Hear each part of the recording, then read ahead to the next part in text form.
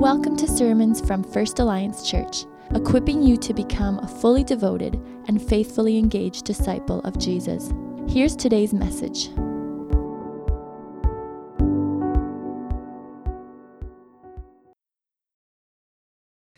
It's, again, so great to be with you. Kids, it's great to have you in the house. Welcome.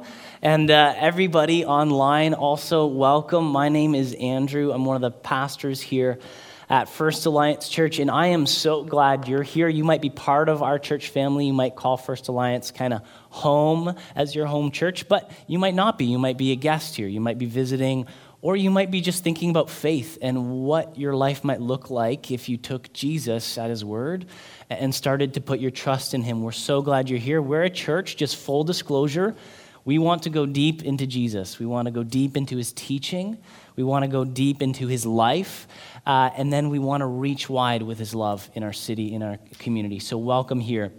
We're going to get into the word today. And last Sunday, we started a 4-part series called Pray, P-R-A-Y. Where as we turn the corner on a new year, we're considering this practice called prayer. And as you hear that word, that might be something that makes you a bit nervous. I think prayer for a lot of us is something that we have deep longings for, but sometimes we don't know how to actualize those longings and live the life of prayer that we would want to live. So we're considering prayer, and there's lots of ways to pray, lots of ways to break it down, but we've been breaking it down in this way so that it's kind of portable and you can take it with you. Pray is to pause, to rejoice, to ask, and to yield. Very clever, eh? We didn't make that up. This is a commonly used thing, but we're looking at pausing, rejoicing, asking, and yielding, and tonight we're focusing on rejoice. This part of prayer wherein we rejoice, we adore, we praise, we enter into wonder and awe, and I think that's something that maybe gets lost in our culture of cynicism and in our own human nature where we're so prone to complain. So would you open a Bible, whether that's on your device or one of the hard copies here, please at home open a Bible as well to Philippians chapter 4, verses 4 to 7, and we are going to dig into this text this evening. So Philippians 4, verses 4 to 7, and let's give ear because this is God's word to us. It says this: "Rejoice in the Lord always. I will say it again, rejoice. Let your gentleness or your reasonableness be evident to all. The Lord is near. Do not be anxious about anything, but in every situation, by prayer and petition, with thanksgiving, present your requests to God.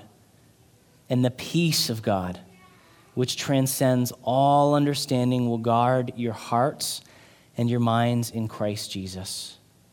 This is the word of the Lord. Will you pray with me? Living God, I ask that you would send your Spirit upon us, the same Spirit that inspired Paul to pen these words. Holy Spirit, would you come and illumine our hearts and minds? Jesus, would you come and be present to us this evening as we hear your word to us by your Spirit, and as we gather around your table, be present. Show yourself to us and show us the kind of life you have on offer. As you open the door to your kingdom, as you open the door to the presence of your Father, through your death, your life, and your resurrection. We pray this, Jesus, in your name. Amen. You know, as we're starting a new year, I imagine most of us have some longings. And we would like to start, if possible, this new year on the right footing. Maybe some of us have a resolution already in mind. Maybe some of us have endured enough failed resolutions to not even try.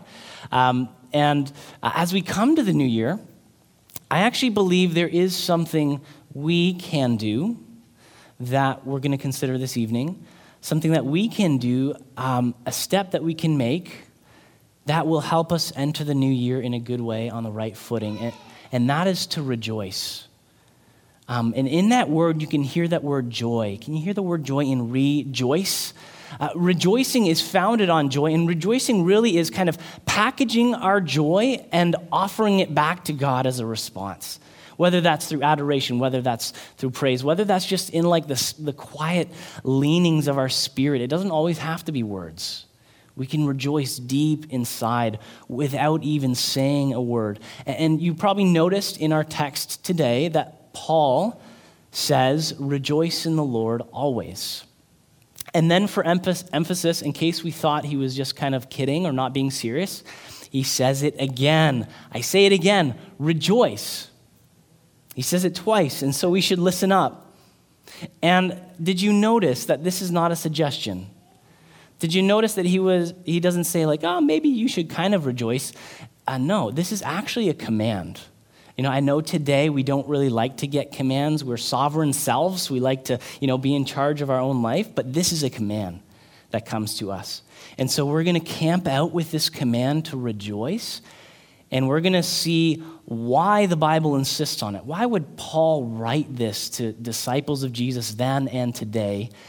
And as we do that, I hope we're not just going to discover the power and motivation to do it, but we'll also see how compelling a life of rejoicing is. So why? Why the command to rejoice always? The first and fundamental reason is this: because of the Lord. We rejoice because of the Lord. The text does not say rejoice in general. The text says rejoice in the Lord, as in the reason, the foundation, the source of our rejoicing and the object of our joy is the Lord Jesus. This challenges a lot of our assumptions about rejoicing, right? In our day and age, it's common to think that, we will rejoice once we have a reason to rejoice. Right? That I will rejoice once my circumstances are giving me a reason to experience joy or be happy. Right? That's one of the illusions in our culture, and sometimes it can leak into our own faith and walk with Jesus, that I will rejoice once my circumstances line up. I mean, think about it. I will rejoice when I'm less busy, right? Who hasn't thought that one? I will rejoice when I'm out of debt. I will rejoice when I'm done high school or elementary school or whatever. I will rejoice when I found the person I'm going to marry. I will rejoice when I own a house. Shout out to you millennials who just really want to own a house. I will rejoice once I have a baby. And then for the tired parents out there, I will rejoice when those babies grow up and they're out of the house. And then for the empty nesters, you'll rejoice when those babies have their own babies and they finally need you again. I'll rejoice when this pandemic ends. I mean, how many of us thought that in March 2020, we would still be in a pandemic heading into 2022? And I want to be sensitive and compassionate here because we have deep longings. There are deep things in our life that we want to see happen. But let me just say that you could wait your whole life for those circumstances to line up. And Jesus wants you to have life now. He wants you to have the kind of life that is filled with joy and that rejoices now. And that life does not hang on our circumstances. The life that Jesus has on offer is far more robust. It's far more resilient. The reason we have to rejoice is the Lord himself. And let me just say, all of our experience is our own, right? Suffering is relative. The hard stuff we go through, we can't fully understand what another goes through. But I just want to say that as Paul writes these words, he knew a thing or two about suffering. When he wrote this letter, and this is a letter where the word joy appears 7 times, which is kind of a big deal for a very short letter. It's called the Epistle of Joy sometimes. But when Paul wrote this letter, he was not on a silent retreat on a beautiful mountainside being served organic meals and optional yoga classes. He was in jail. He was in prison for preaching the gospel of Jesus. And let me just say, jail in any era is kind of a rough place. But let me tell you, in the ancient world, in jail, you could not get a degree from Queen's University. Okay? They didn't even serve you food. You had to rely on your family or your circle of friends to actually bring you food in prison, or quite literally, you would just rot there. That's where Paul was. As he wrote this letter, he was awaiting a sentence which had the strong likelihood that he would be executed. And he was a smart guy. He wasn't naive. He knew the hot water that he was in, and yet he experienced for himself deep joy in the midst of crisis and in the midst of this trial, because he discovered the secret to joy and rejoicing. It's to rejoice in the Lord, not in his circumstances. William Barclay says it well. He says, Christian joy is independent of all things on earth because it has its source in the continual presence of Christ. Christian joy has its source in the continual presence of Christ. And that's what Paul says. This is the reason why. Check it out in verse 5 if you look in your Bible. He says, do not be anxious about anything, but in every situation, rewind a verse. Verse 5, let your gentleness or your reasonableness be evident to all. And check out what he says. He says, the Lord is near. What's up with that? The Lord is near. Right? Christian joy has its source in the continual presence of Christ. And there's two horizons on Paul's mind here as he talks about the nearness of the Lord. First, he's saying that Jesus is near now. He is here now. And you might be looking around in the room and saying, hey, I don't see Jesus.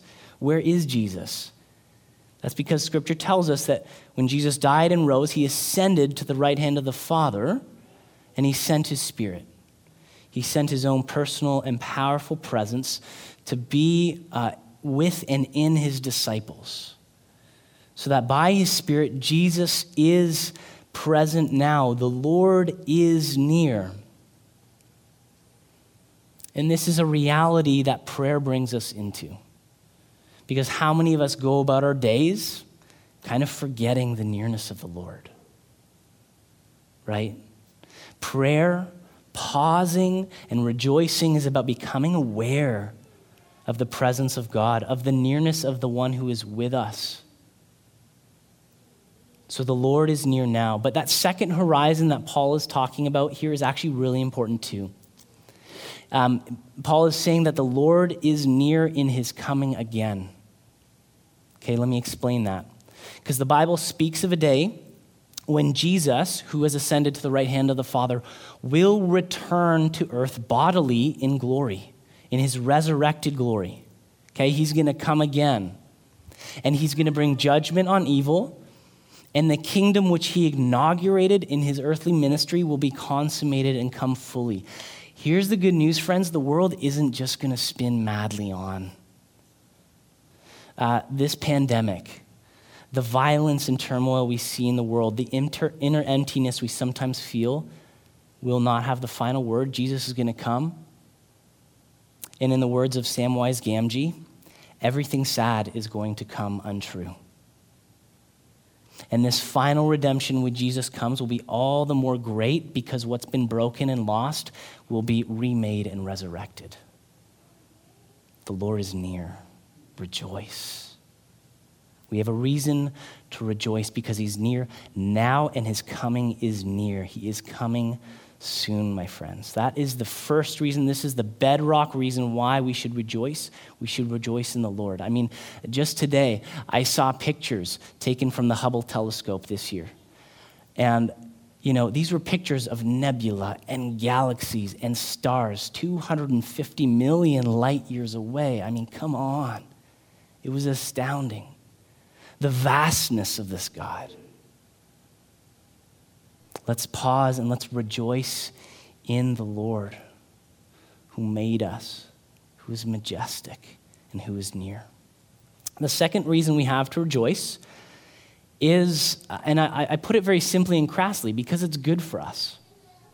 It's good for us. And I just want to be clear, this is not like the cause for our rejoicing, but it's a byproduct of a life that rejoices in God. We should rejoice in the Lord because he himself is worthy, but we should also want to cultivate rejoicing as a habit of our souls because it's good for us and it shapes us in really good ways. And I'm not just trying to dress this up to sell this to you so that it sounds like it's benefiting you. I'm not appealing to our selfish consumeristic nature here. Our text spells out the byproduct of a life that rejoices in the Lord, and through that rejoicing in this habit of prayer brings him our anxieties, brings him our troubles and our requests in prayer. Check out verse 7. It says, "And the peace of God, which transcends all understanding, will guard your hearts and minds in Christ Jesus." The byproduct of this kind of life of peace, of rejoicing, is peace. It's shalom. It's harmony of your soul. It's God's peace more and more coming to define your life. And even in the words of the verse, that God's peace would defend you, that God's peace would guard your heart and mind in Christ Jesus. Again, in Christ, the presence of the one who is near and is near to coming again, right? It goes out saying, right, we long for that kind of peace. Don't you long for that kind of deep bedrock peace? Whether you're a Christian or not, whether you believe there is a God or not, this is what we long for. So how does prayer connect to this? So prayer is a practice. We've been talking about that. It's something we do, but prayer, as we do it, also does something to us, right? As we do prayer, it does something to us. And this is actually a really important aspect of what it means to be formed as an apprentice of Jesus, what it means to embark on the adventure of spiritual formation. And don't let that big word, spiritual formation, kind of scare you off. Let me just explain what that is. Spiritual formation is the process by which we are formed into the image of Jesus, as we follow his teaching, as we walk in obedience, and as his Spirit transforms us. And let me just say, we're all in a process of spiritual formation, whether you're a follower of Jesus or not. We're all being formed by something. The question is not, will I be formed? The question is, what am I being formed into?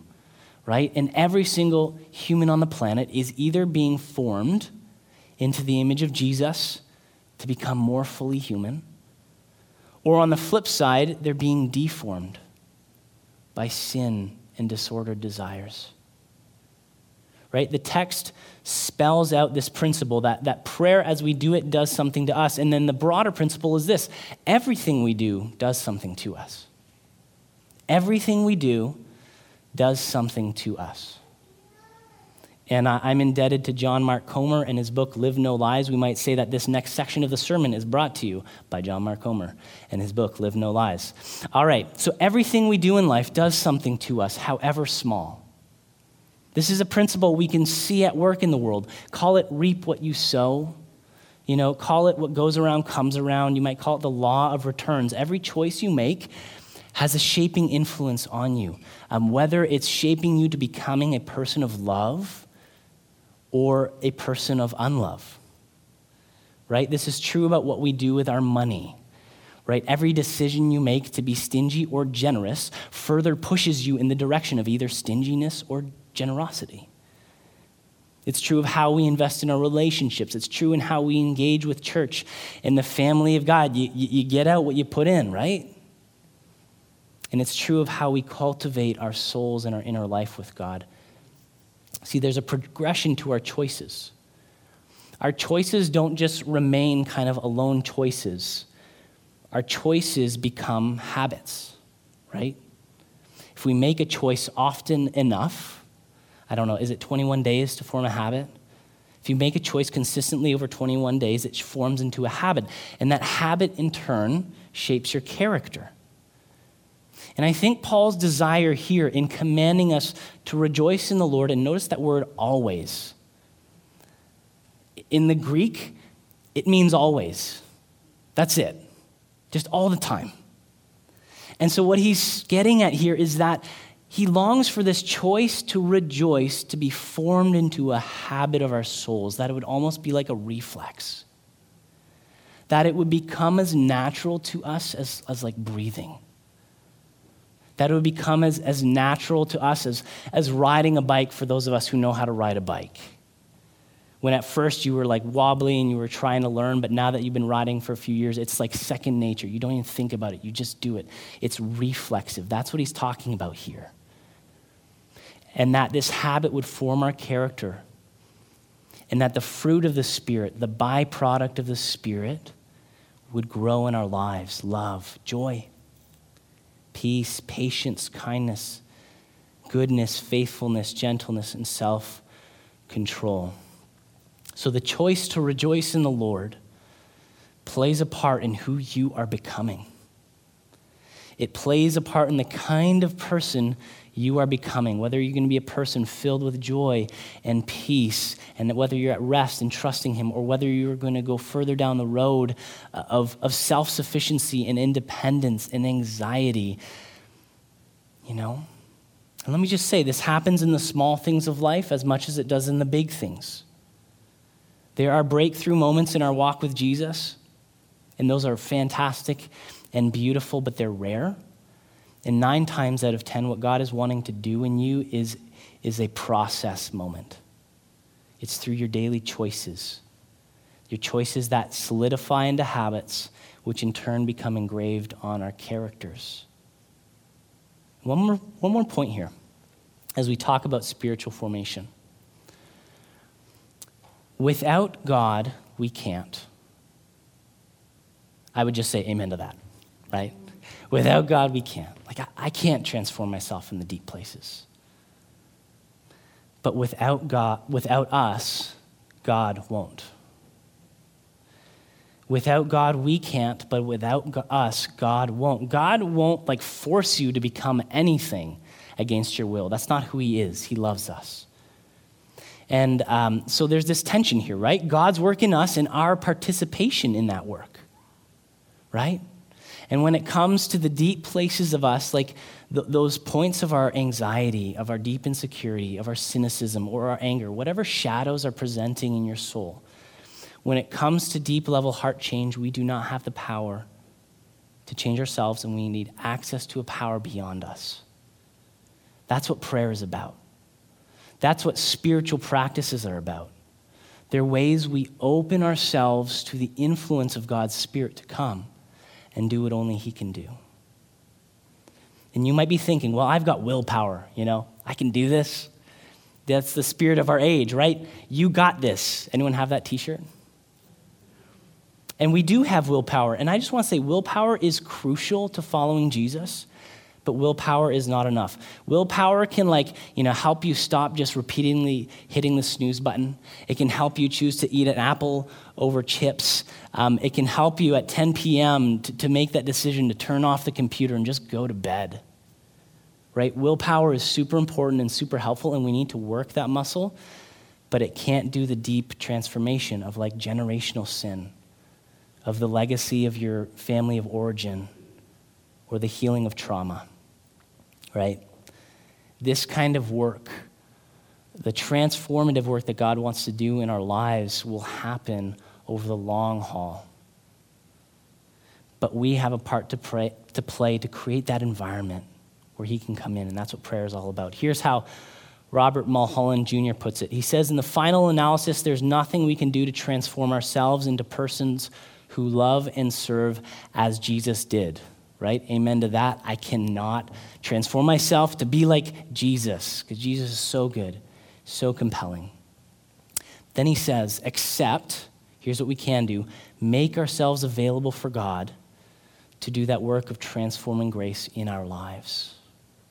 See, without God, we can't, and without us, he won't. It's a partnership.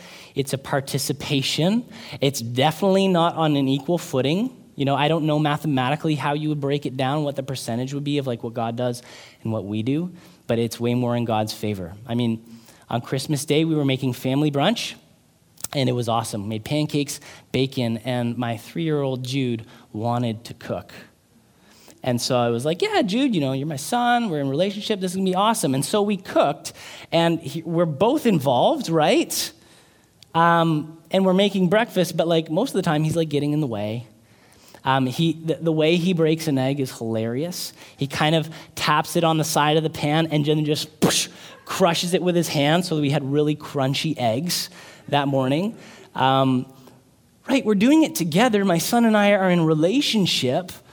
And he has access to my breakfast making skills, which aren't that elevated. But I do it with him because I want to be with him. And I want him to become the kind of person who can cook for himself one day. But did Jude make the breakfast?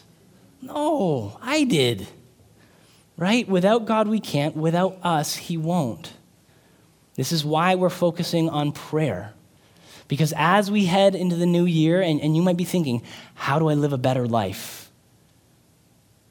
Maybe, just maybe, you would like that desire to last beyond January, right? And of all the things that you could build into your life this new year, prayer should be at the top of your list as the habit that will form you to make yourself available to God to do in you what only he can do, to heal you, restore you, to instruct you, to correct you, to make you more like Jesus. The fact of the matter is, the decisions we make in life will either prevent or promote the formation of Christ's life in us. The decisions we make will either energize or extinguish the grace and presence of the Holy Spirit in us. Here's how John Mark Comer says it. He says, it's our daily, seemingly insignificant decisions that eventually sculpt our characters and harden them into stone or free them to flourishing. That's the power of habits. That's the power of rejoicing. And Paul so longs that our reflex would be to rejoice in the Lord always. The last reason why we should rejoice is because it's good for the world. We rejoice because of the Lord. We rejoice because it's good for us, but we rejoice because it's good for the world. Again, this is byproduct. This is not the cause of our rejoicing. This is a byproduct. This is about our mission in the world as the church of bearing compelling and joyful witness to Jesus. Imagine what the church universal would look like if we rejoiced in the Lord always. What could that look like? If we as God's people, personally and then collectively embodied this habit of the soul of rejoicing, I think it would equip us to live with a joy and resilience to follow Jesus in our cultural moment that we desperately need. I mean, think about people in your life that you know who just embody that reflex of the soul to rejoice. I mean, I've talked with some of you. You're in our congregation. I've sat with you. Some of our older adults, with them, every conversation you have, it's always gratitude. And I'm like, you're aging. Things are stopping to work. There's loneliness in your life, and yet you're always rejoicing. And let me just say, that's not the case with everyone, right? That's not the case with everyone, but some of you are there. And those decades of rejoicing in the Lord have shaped you so sweetly. You're the salt of the earth. And it's contagious. Right? Isn't that just compelling? When you meet a follower of Jesus who is enduring suffering and is constantly, by some reflex of the soul, rejoicing in the Lord. This is about our witness. This is about our witness to the world. And imagine how that might change the world, right? What might the world look like if the church rejoiced in the Lord always? How might that attract people to Jesus? How might that impact society where the creative minority of the church have this resilience and this deep joy and this deep peace in the face of adverse circumstances, serving, working for justice, laboring for peace, sharing the love and grace of Christ, not asking for anything in return? What would the world look like? What would Toronto look like? We need to rejoice because it's good for the world. This is how we go out to share the good news of Jesus. And even so, we're going to rejoice now as we gather around the Lord's table, which is called in some traditions the Eucharist, which means to give thanks. And so I invite you, if you're at home, please get elements ready, and we're going to partake of the Lord's Supper together in just one moment.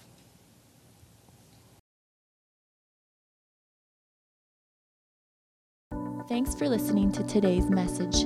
For more on us as a church and ways to connect, please visit us online at firstalliancechurch.org.